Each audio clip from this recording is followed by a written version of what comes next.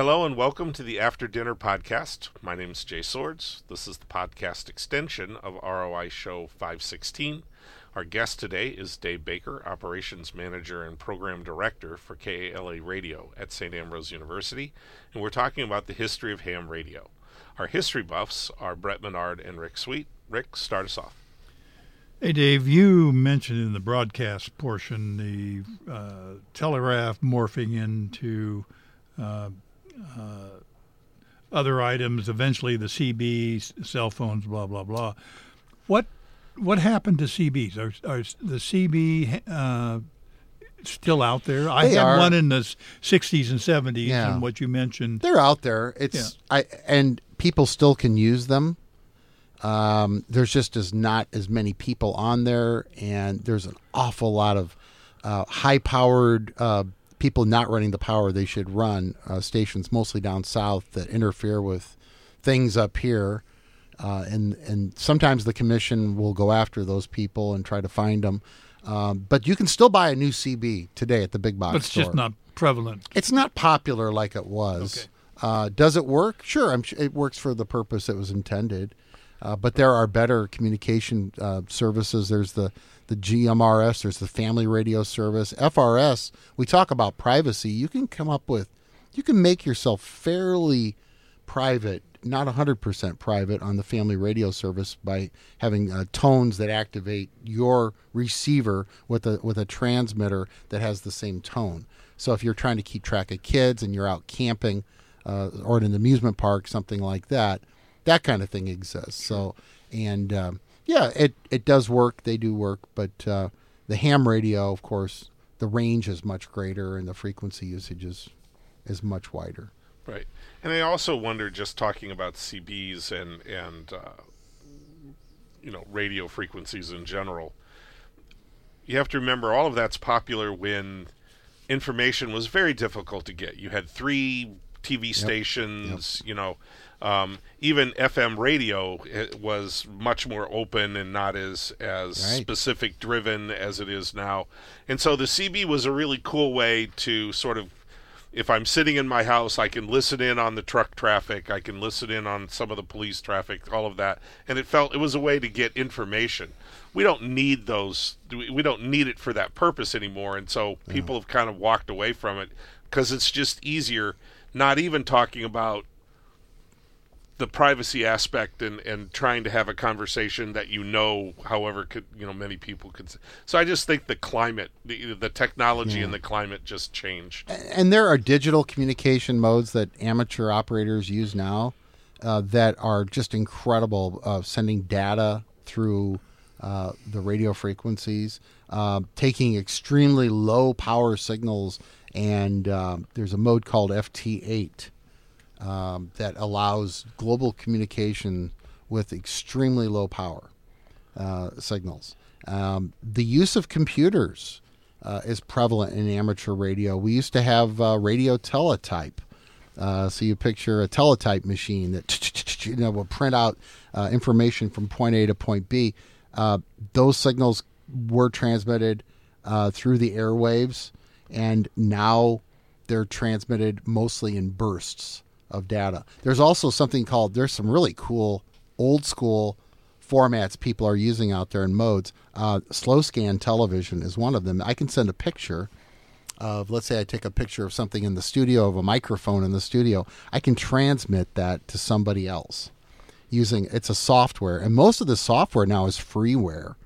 Sure. And you basically have an interface you connect into your radio, and you hit transmit, and it transmits it to the other person. The person goes, "Oh, that's cool. Is that your microphone?"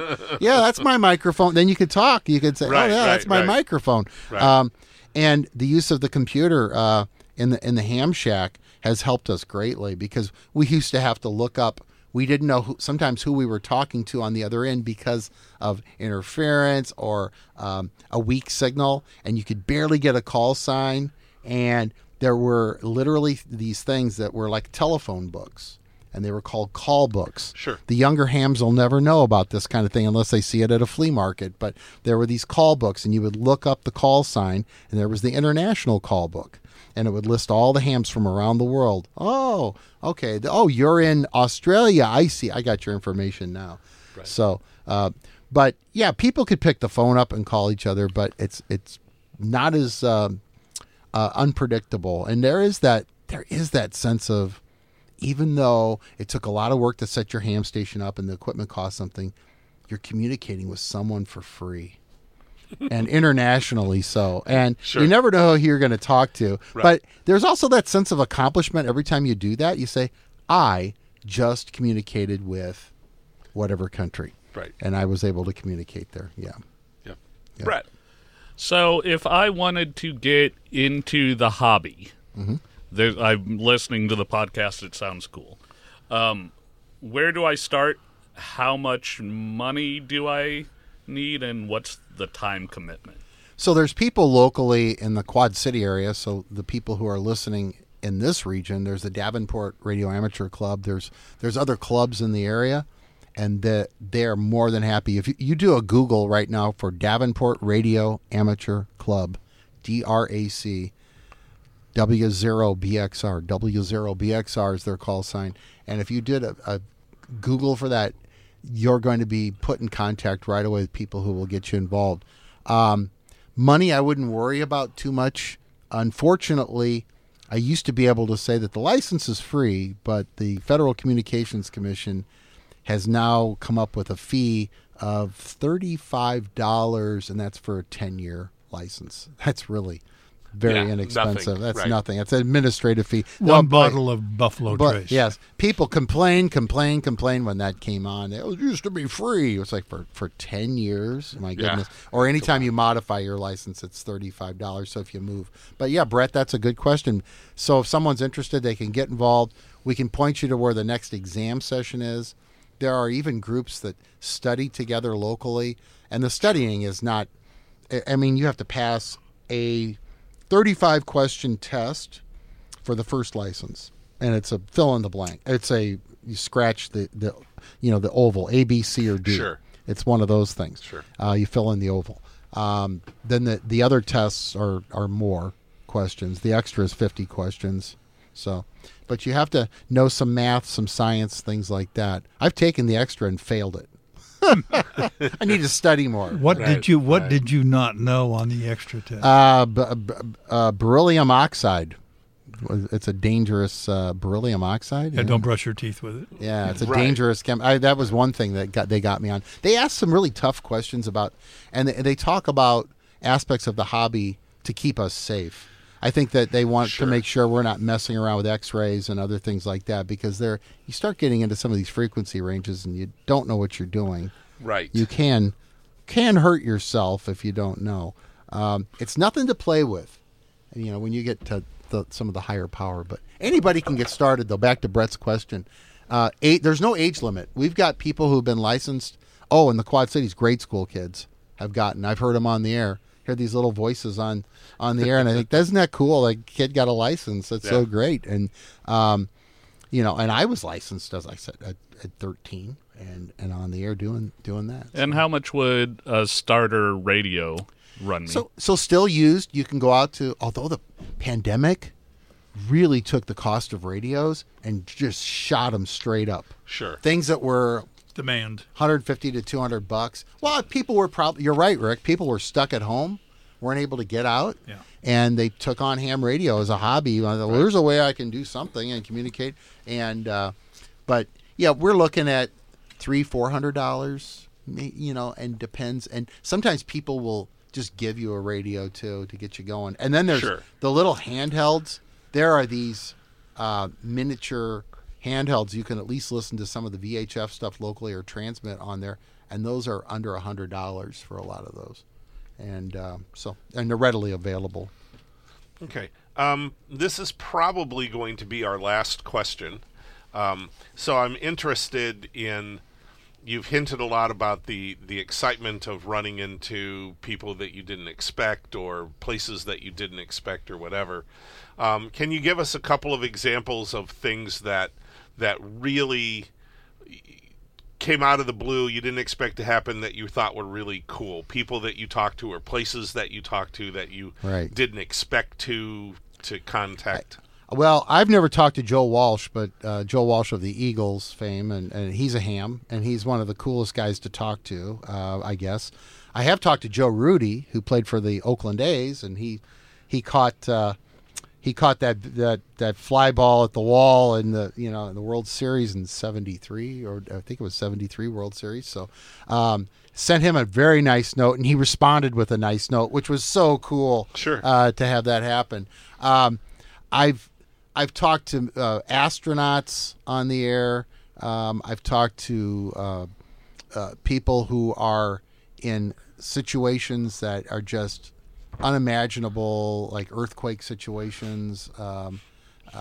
So those, and I've participated, listened, and been a part of to relay communications. They used to have hurricane nets, and before cell phone and with the advancement of computer technology, the only way to get messages around was ham radio in those situations. So I was officially a station back here to relay information like that. Ragbri across the state of Iowa used to communicate with people that were on Ragbri to get messages home. Fun. Sure. So instead of them stopping and making a phone call, plunking a bunch of money in a telephone booth back in the day, there are hams along the way that were helping send messages for people on Ragbri.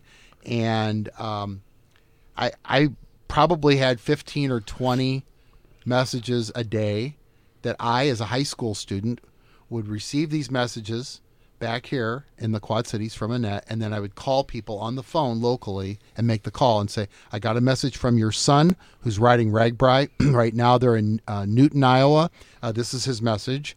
He's like, hi, Mom. Hi, Dad. Everything's fine. Sure. Yeah, ouch. I'll be home soon. Ouch. And they were laughing on the other end. Sure. Sounds like he's in a little bit of pain. But yeah, that's the fun part of relaying stuff. We're always here in an emergency. I hope we never have to use it. Sure. But the capability is there. I always tell people this: give me 2 car batteries in parallel, or a car. If we could get a car to start, if there's not an EMP effect or something. Sure. We don't want to talk about that. But let's just say I can get 2 car batteries or 3 car batteries in parallel. I can get on and I can talk to somebody from point A to point B. It's amazing. And there are people out there all the time. If you ever need something, there's always somebody out there. And the hams are really quick to come to the aid of others.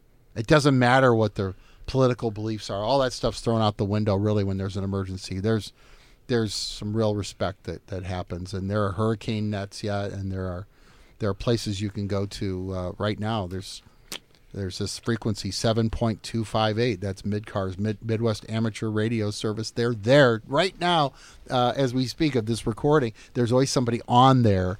So if there's ever an emergency, there's somebody there. All right. Yeah. Well, we want to thank our guest for this 516th show, Dave Baker, Operations Manager and Program Director for KALA Radio in St. Ambrose University. We're talking about the history of ham radio. The history buffs for today were Brett Monnard and Rick Sweet. ROI can be found at 9:30 p.m. Friday nights on KALA Radio or on the web at tunein.com. If you're looking for older programs, you'll find them at soundcloud.com. Just put KALA Radio, all one word, in the search, click on the first icon, and scroll down to find nearly a decade of ROI shows. You can also find ROI on all of your favorite streaming platforms. ROI is recorded at station KALA, St. Ambrose University.